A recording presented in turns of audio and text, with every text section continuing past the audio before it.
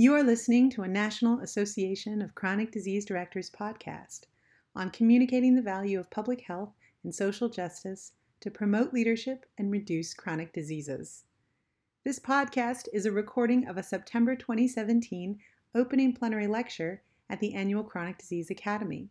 Charles Brown, a senior researcher at Rutgers University, explains the value of using a social justice lens to explore chronic disease prevention and control and health promotion. National Association of Chronic Disease Directors CEO John Robichaux will introduce Charles Brown. For more information on this topic, or to learn about the National Association of Chronic Disease Directors, please visit us on the web at chronicdisease.org. I'm John Robichaux. I'm the CEO of the National Association of Chronic Disease Directors, and on behalf of our headquartered staff, I'm pleased to welcome you to our 2017 Chronic Disease Academy. Since 1988, the National Association of Chronic Disease Directors have been working steadfastly to support the capacity of state and territorial health departments in their work to prevent chronic disease and promote health. Through your support, we have grown dramatically to more than 6,500 members from a variety of backgrounds and industries. But our steadfast group, central to our mission, are you, who represent governmental public health. Since 1988, we've built an impressive portfolio of grant work through 50 consultants, 20 staff, and more than 100 projects, focusing on a variety of chronic conditions and health promotion activities. But our core mission as a professional association remains at the heart of what we do. Each year through this Chronic Disease Academy, we learn about the latest challenges and opportunities facing our field. This year we'll learn about and discuss best practices and considerations for communicating the value of public health, making sure that work is translational to our partners, both traditional and non-traditional. We'll hear from a variety of renowned experts, as well as our colleagues from CDC. And we're going to have the opportunity to share and network with each other to further and advance our work, both on the ground and in our cubicles. I'm pleased to welcome a really great speaker, Charles Brown, as our opening plenary speaker. Mr. Brown is a senior researcher for the Alan M. Voorhees Transportation Center and adjunct professor at the Edward Bluestein School of Planning and Public Policy, both at Rutgers University. He has 15 years public and private experience in transportation planning, policy, and research.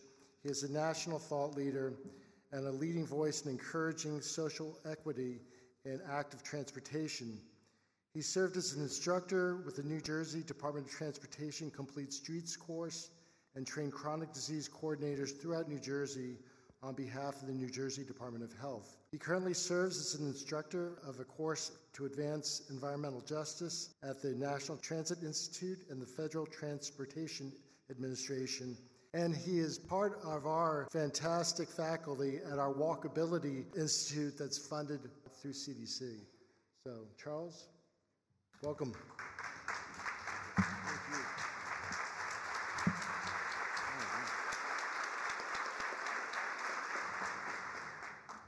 Good morning, everyone. It is a pleasure this morning to be here with each and every one of you. This morning, I want to speak to you about communicating the value of public health and social justice to promote leadership and reduce chronic diseases. That is a long title, but what I really want to do is just keep it real. That's the real title of my presentation. We're going to keep it real this morning.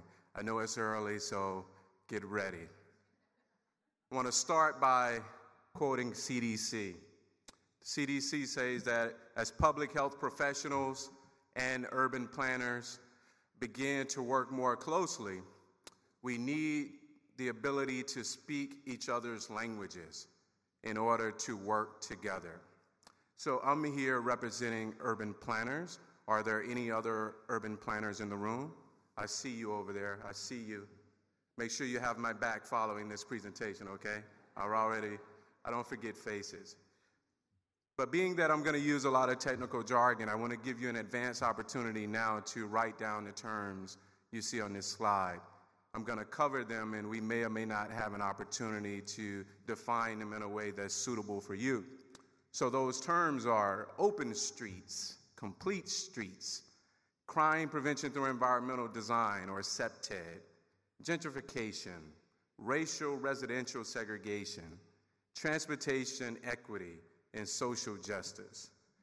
Now, when I'm with my former planners, we talk about this all the time as if people have any idea of what we're talking about, but I'm going to try in this presentation to define some of those as I make my point about promoting or encouraging social justice. But first and foremost, I want to start with a few facts here so we can understand each other a little better. I currently live, work, and play in the New York metropolitan area. It has a population, as you may know, of around 23 million people. I used to work, live, and play in the city of Orlando.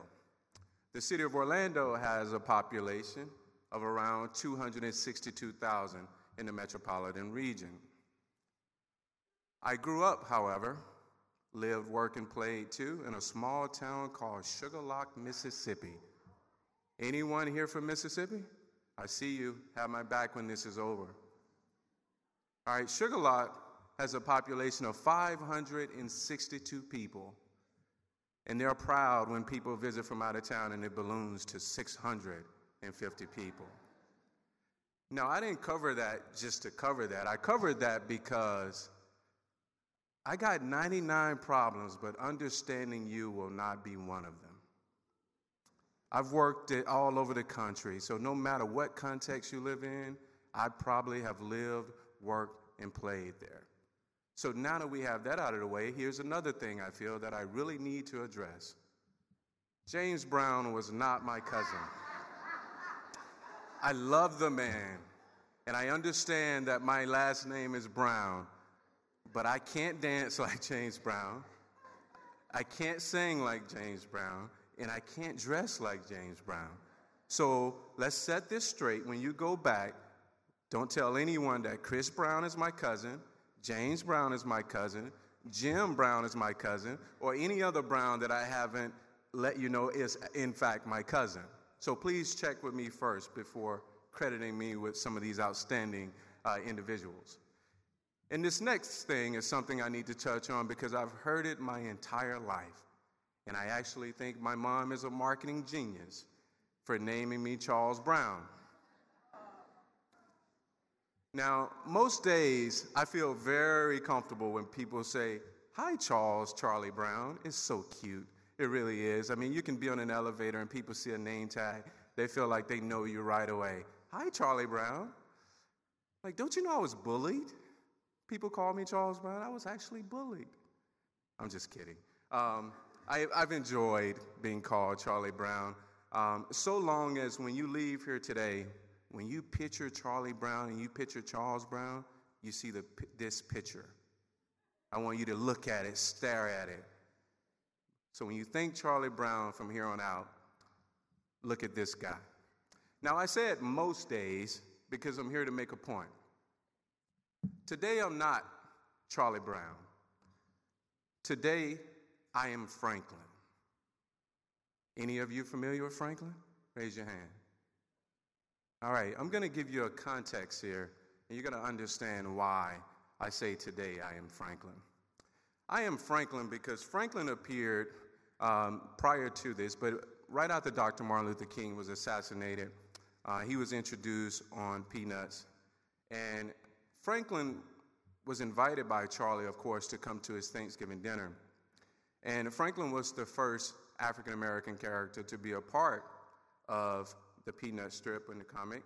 And during the invitation, Franklin asked Charlie Brown, he said, "What should I wear?" He never got a response, so he wore this nice blue shirt. But when he got there, he didn't say much, nor was he given an opportunity to say much. But what did happen was Snoopy put Franklin in this evil chair.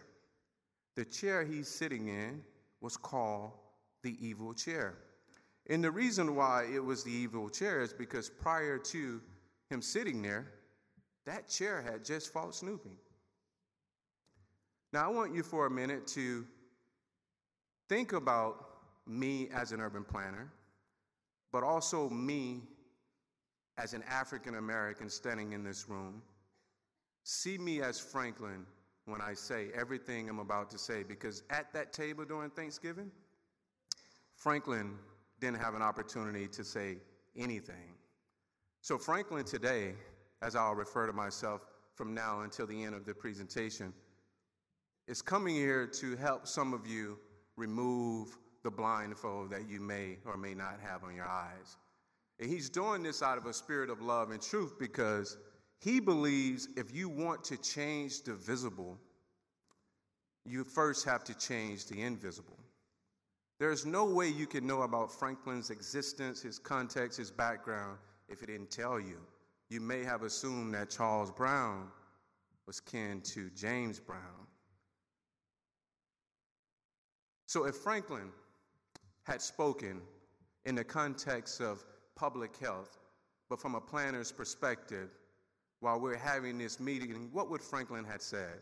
Well, Franklin would tell you, he gets it. He gets the social determinants of health. He understands that we have to coordinate our programs and policies to have a positive effect on health factors and health outcomes. He gets it.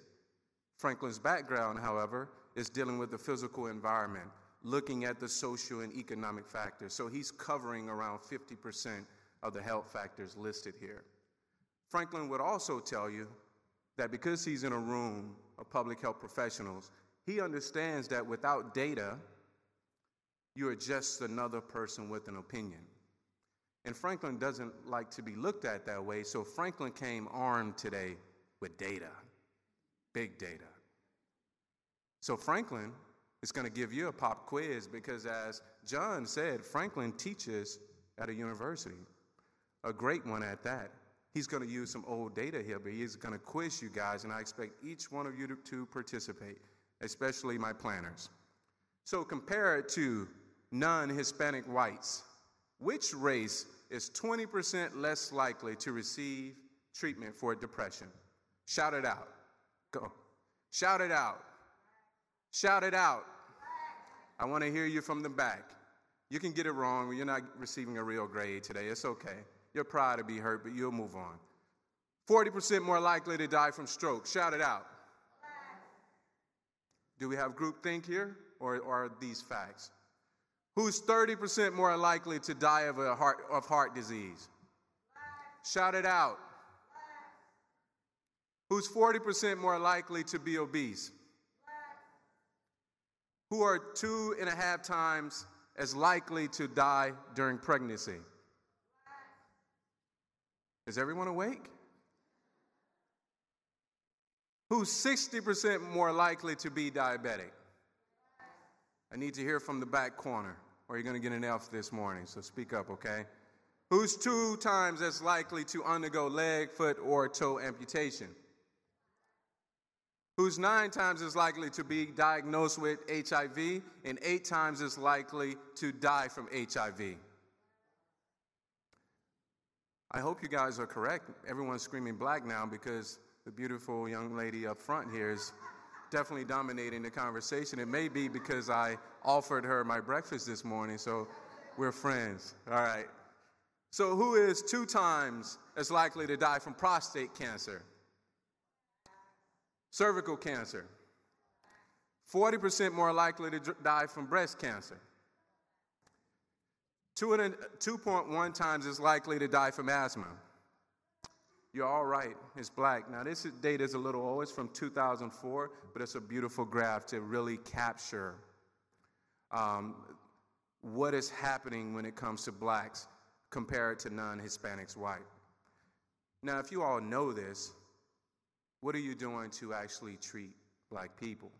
What are you doing to deal and to reduce their chronic diseases?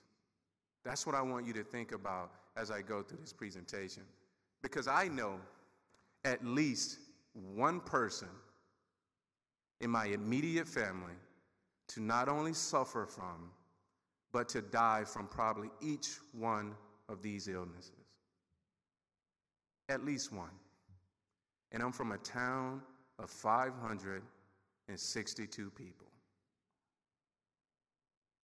Now, going back to Franklin as a planner, He gets it. He has more data for you. He understands the role of communities in promoting physical activity. He knows that you're 50% more likely to meet your physical activity guidelines when you live near a trail. He understands that you're 50% less likely to have a recreational facility near your home. He understands that 2 times as likely to get enough physical activity as those who don't walk when you live in walkable communities. And he understands that joint use agreements are important as well.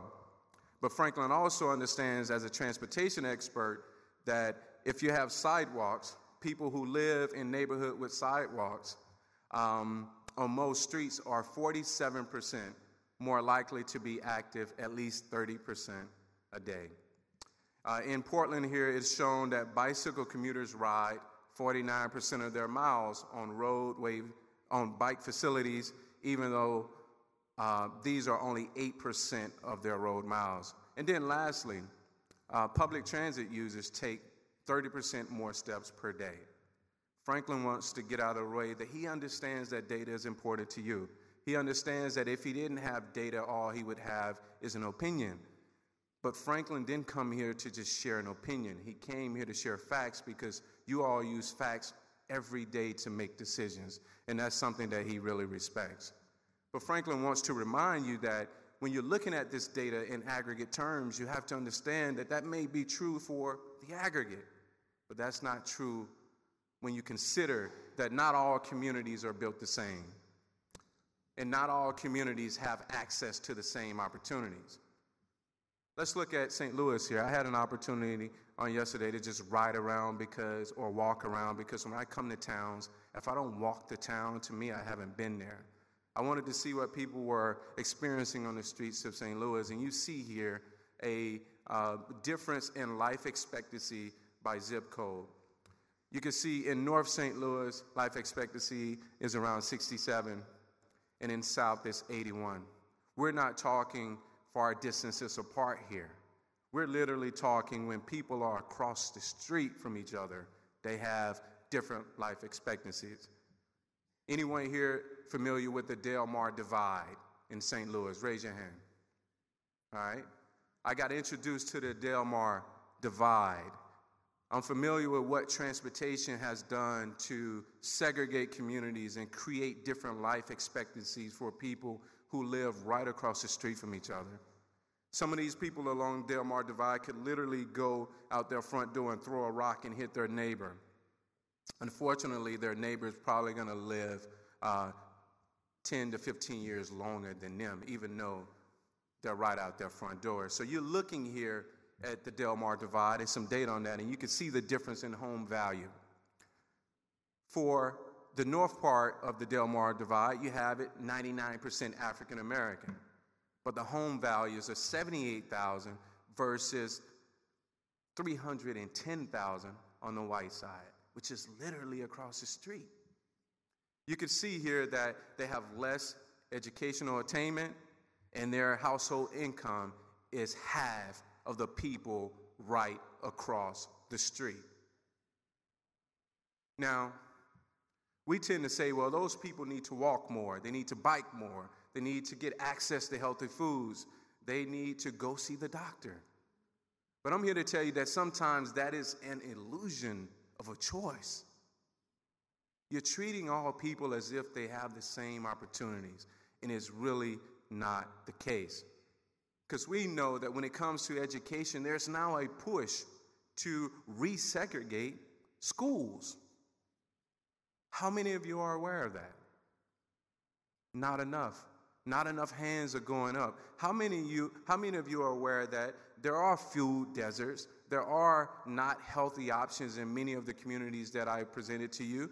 But when we speak to these communities, we act as if they have the ability to do what the graphic here is saying, that they're able to just get a rope and throw it and grab a store and move it close to them.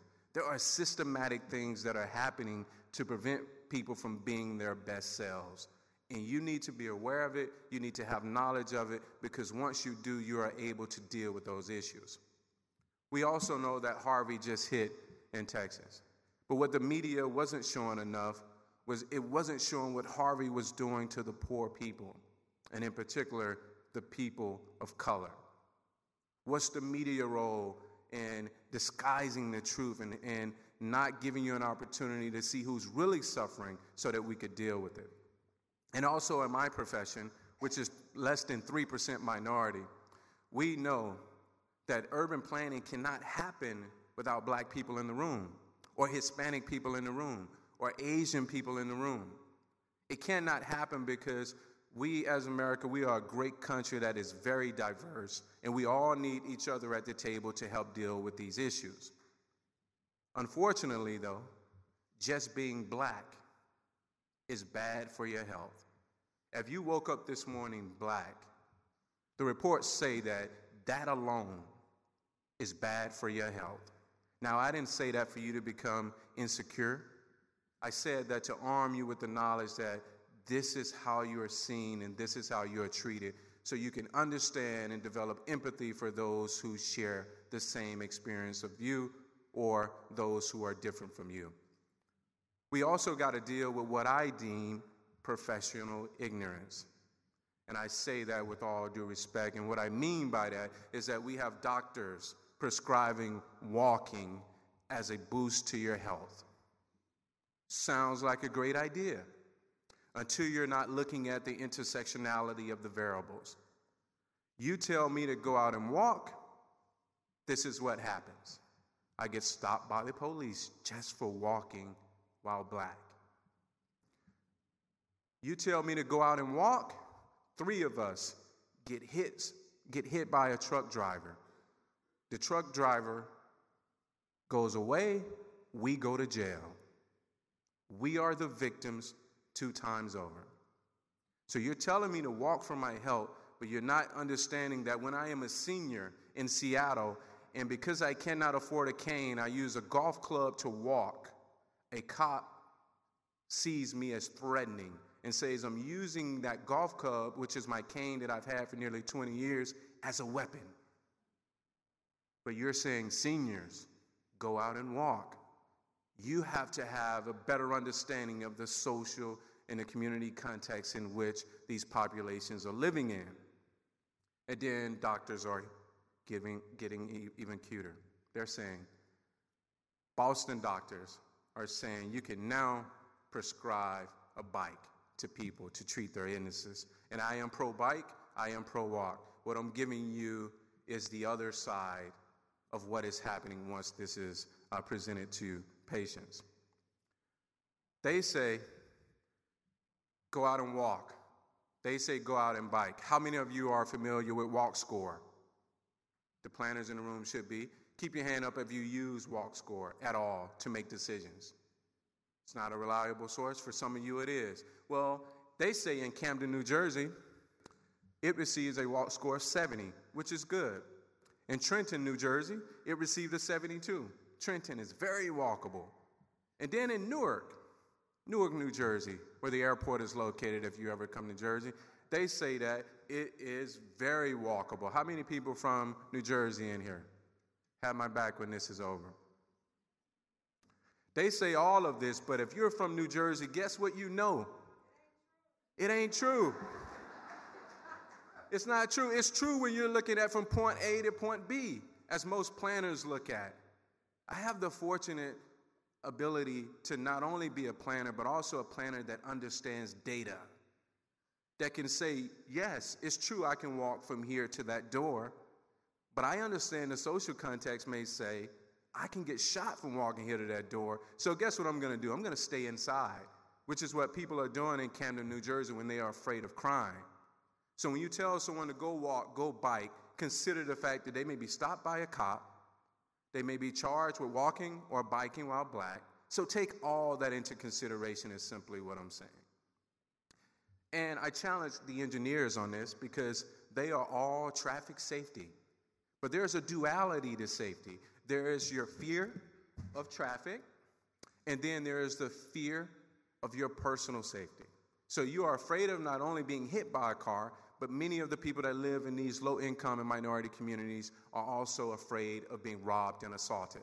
When I did a study looking at minority bicycle access and use, we found that fear was a silent barrier to biking and walking in these communities. It ranked second, the fear of being robbed and assaulted, to being hit by a car.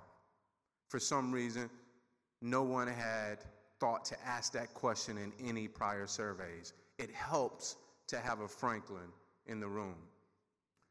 We also know that proximity is not access. The people on Del Mar live next to each other, but do they have access to the social capital that's across the street? Many people would say no. They would say no. So just by saying you have a park in your town, you have a grocery store in your town, you have bike lanes in your town, that's not enough. That's not access when you consider the social context, the built environment, and all the variables that are affecting whether or not people can walk to and from a location. So you're like, okay, Charlie Brown, get to it. What can we do? Well, I want you to tell me. I want you to picture yourself as Franklin at this table. I want you to look at the power dynamics at this Thanksgiving table. And I want you to shout out right now what you think Franklin may be thinking. Louder. Why am I sitting alone? What else? Why am I the only black person at the table? What else? What are they thinking? Is this a setup? What else? Over here. Vulnerable. What else? That's all great. Inferior. Absolutely. I wanted you to empathize with Franklin. Because in order to do it, in order to help Franklin, you got to see Franklin as yourself. You got to see the conditions for what they are. So I'm going to give you some quick strategies here from Franklin's side as a transportation planner. First and foremost, I want you to understand, become knowledge of, and embrace complete streets. By show of hands, how many people are familiar with complete streets? I've had the opportunity to train chronic disease coordinators in the state of New Jersey.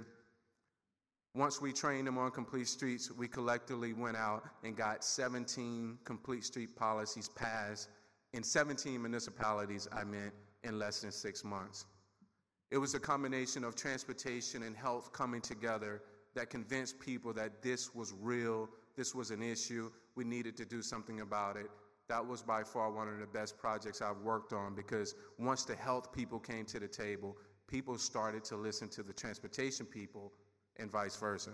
But if you're not familiar with complete streets, it's simply about getting people safely to and from their destinations, and it's about prioritizing the needs of all users, both motorists, pedestrian, bicyclists, transit users, etc.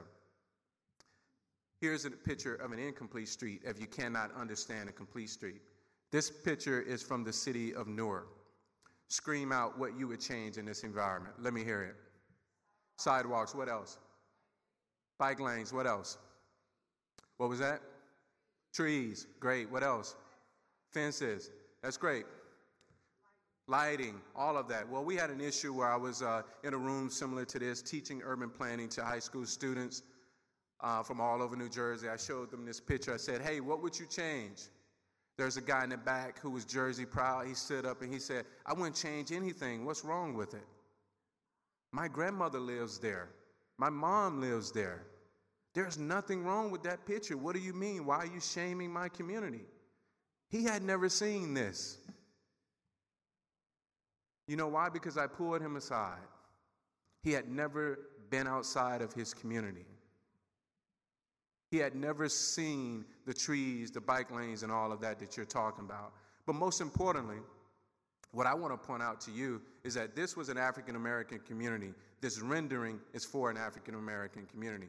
You notice that here's the before picture, here's the after picture. They were certain to keep the African-Americans in the picture. So when you hear concerns about gentrification, it's usually in planning, you go from this to this, and it's a picture full of white people. And then you wonder, why are people fearful of gentrification and displacement? It's because you've shown them the current situation, and you're showing them now the future situation, and it doesn't include anyone that looks like them. How disrespectful is that? What sign are you sending to the people? Also, you need to embrace complete streets because people who live in low-income and minority communities are dying at a disproportionately high rate than those who don't. This side of the room, to quickly digest this, from this point over, you're orange. You're what we call a community of concern, low-income, minorities, seniors, etc. From this side over, you're gray. You are non-minority, non-low-income, etc. So what I did was I combined the demographic data with the traffic crash data to see if people in your community were being hit by cars at a disproportionately high rate than people in your community. And not only did we consider that, we wanted to know once they were hit, were they dying? Was the crashes more severe? So we did that for the entire state using this data, and what we found is that in the 13 counties in northern New Jersey, in every single county, your community was dying or being hit by cars at a disproportionately high rate than your community. When we looked at it, crashes per square mile, the same thing is what we found. People know this is true. Sometimes the difference was as much as 10 times. So if you are graphically inclined, here's a map to show you what I mean. The purple dots represent crashes that happen in your community. The green dots represent crashes that happen in your community. In the communities of concern, Team Orange over here, 89% of the crashes during that time happen in your community, whereas only 455 in the other community. When you look at this side by side, crashes per 1,000 people for Essex County and crashes per square mile, once again, you can see the disparities that exist between communities of concern and non-communities of concern. And when it came to severity, you can see here that not only were they killed, but they were incapacitated, experienced moderate injury, and had higher complaints of pain than their counterparts. What about open streets? Raise your hand if you're familiar with open streets. Not enough people are. Open streets are when you close the streets to cars and open them up for people to run, to play, to get access to health care, etc., in a controlled environment. I help oversee the one in New Brunswick. They've gone from 4,000 the first year to over 15,000 people attending the last one. And what we're able to do is we're able to bring communities together. Here's a map of Rutgers in New Brunswick. The yellow line is a line that goes from the Rutgers community down to the minority community, which is mostly in the dark green. In New Brunswick, we also have a Delmar divide. It is an arterial street where people do not cross over, but it is an invisible barrier. We don't know, and we do know, why people from the south side don't go to the north side and why college students don't go from north to south. We asked people using the cyclovia, were they inspired to exercise more or inspired to walk and bicycle more? And you can see here from the quick takeaways is that more than half of the respondents were inspired to exercise more, and more than 8 out of 10 respondents were inspired to bicycle and walk more. So use the open streets model as a way for you to connect to residents to increase their physical activity. Here's a quick photo of them dancing on stage. It was a beautiful moment. One of the other surprising things was that because we connected the communities with this route, this 6.8 bidirectional route, we were able to get people to discover parts of town that they had never discovered before. 60% of the survey respondents were from New Brunswick, but you can see here between 50 and 34% still discovered a new part of town that they had never discovered before. And it's simply because we gave them a route to walk from one side to the other. Here's the satisfaction rate between the participants. We are around at least 80% of the people satisfied who attend this event. So if you take this back to your community, and it is a national movement, I'm pretty positive that you'll get the sort of interventions you're looking for in a connection with the community.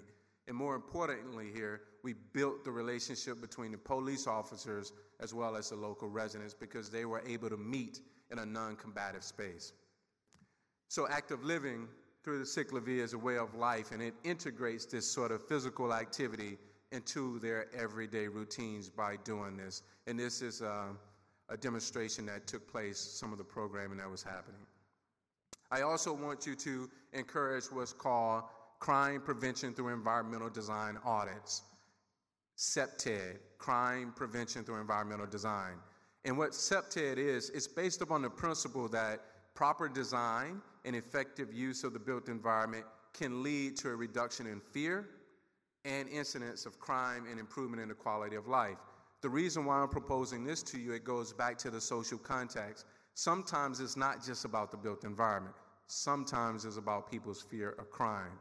Here are some stats from that same community that I showed you a picture of the rendering. And you could see here that they've, in probably a 10-block area, had 11 murders. They had over 137 burglaries. 4 people were raped in 2012, 317 drug arrests. How likely are you to walk or bike or send your children or your parents out in an environment such as this without dealing with these issues? And crime prevention, once you become familiar with it, will be a way of doing that.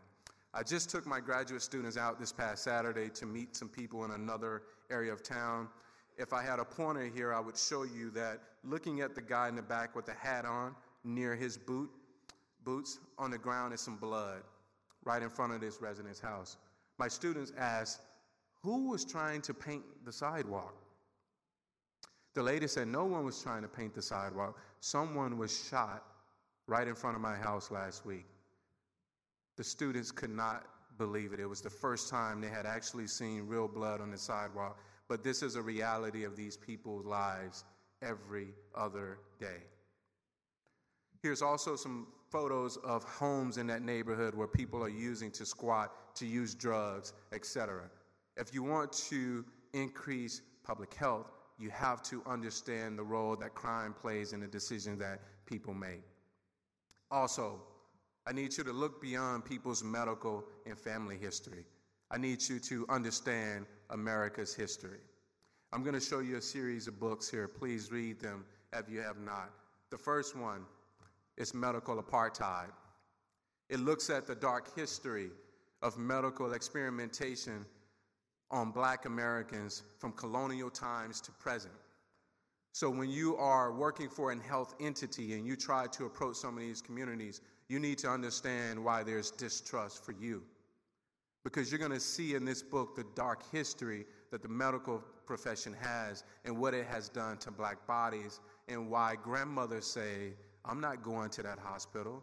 That hospital kills people. In every Black neighborhood across America, there is a belief that there is a hospital nearby that is killing Black people. You have to understand this if you want to do your job well. You also need to look at the color of law. I just showed you the Delmar divide, where you can literally throw a rock across the street and your neighbor's income is so much different from yours. Well, that didn't just happen by accident. There are books to prove that America, in many ways, has segregated us. And this is going to show you the policies, the plans, and the programs from a federal, state, and a local level to support that argument. And this is not conspiracy here. This is real. There's also a book called The New Jim Crow, Michelle Alexander, that gets at, how Black and brown males are incarcerated at a higher rate while doing the same crime as their counterparts. The facts are here. This is not conspiracy. And then I work for a university, and Rutgers has had to face its dark history. There's a book called Ebony and Ivy. It touches on how or to what degree universities have played a role in slavery and benefiting and profiting from slavery.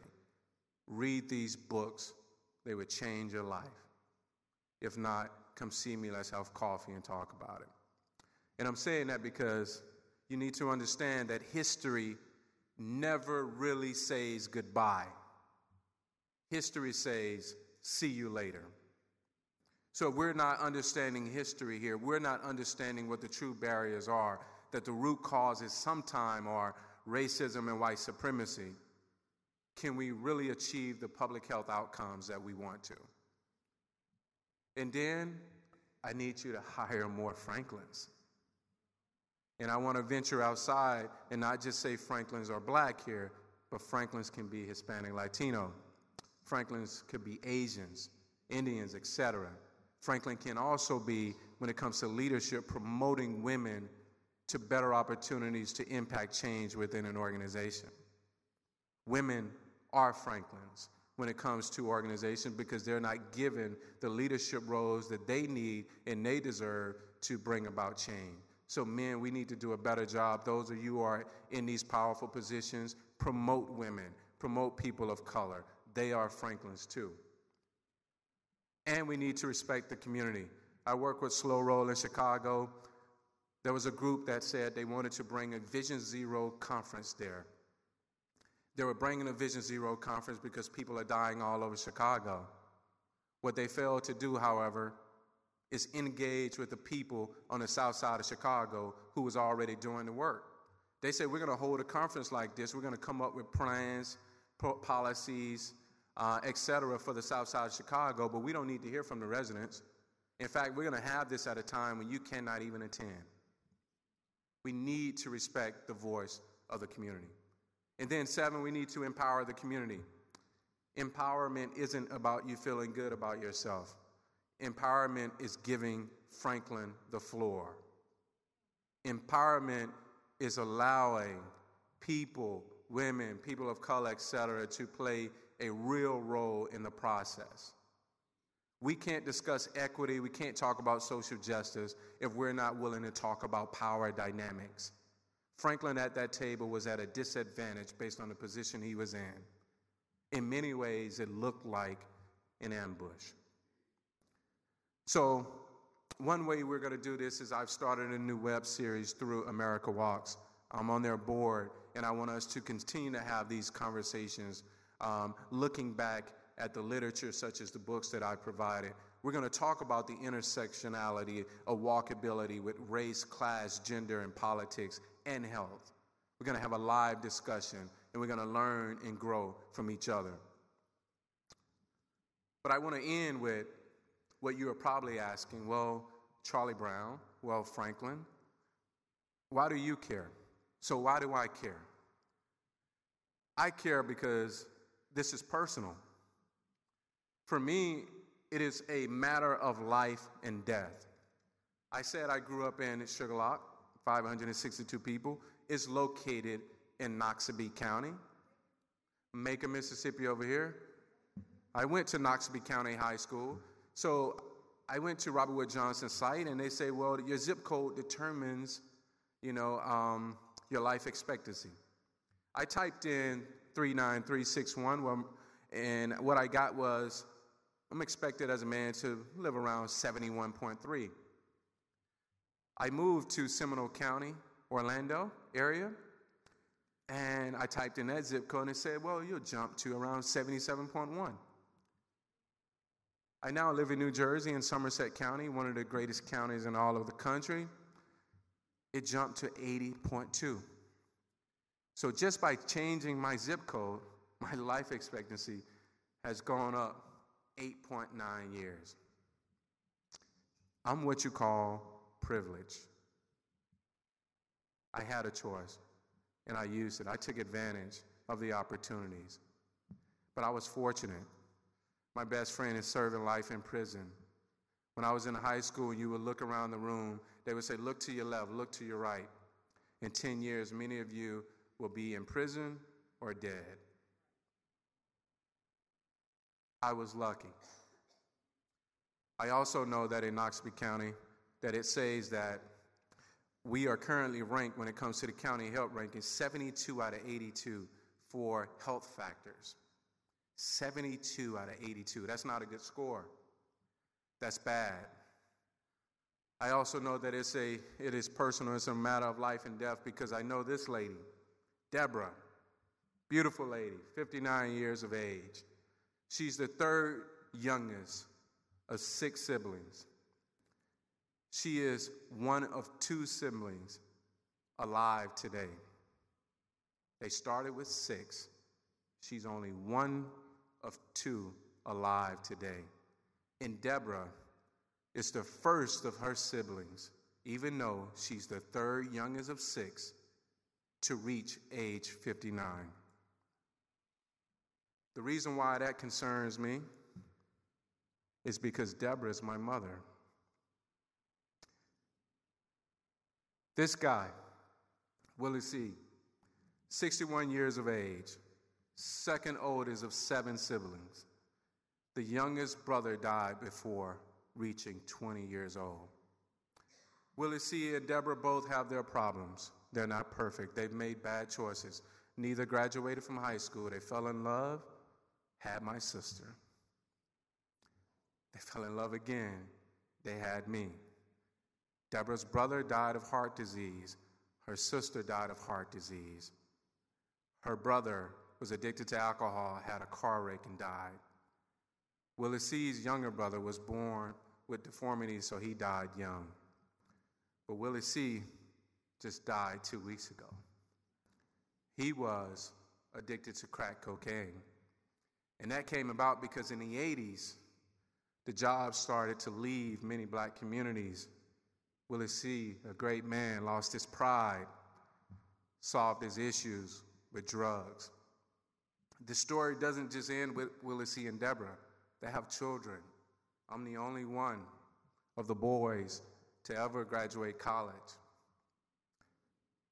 Tears are going to come down now because for me, this is personal. Thank you.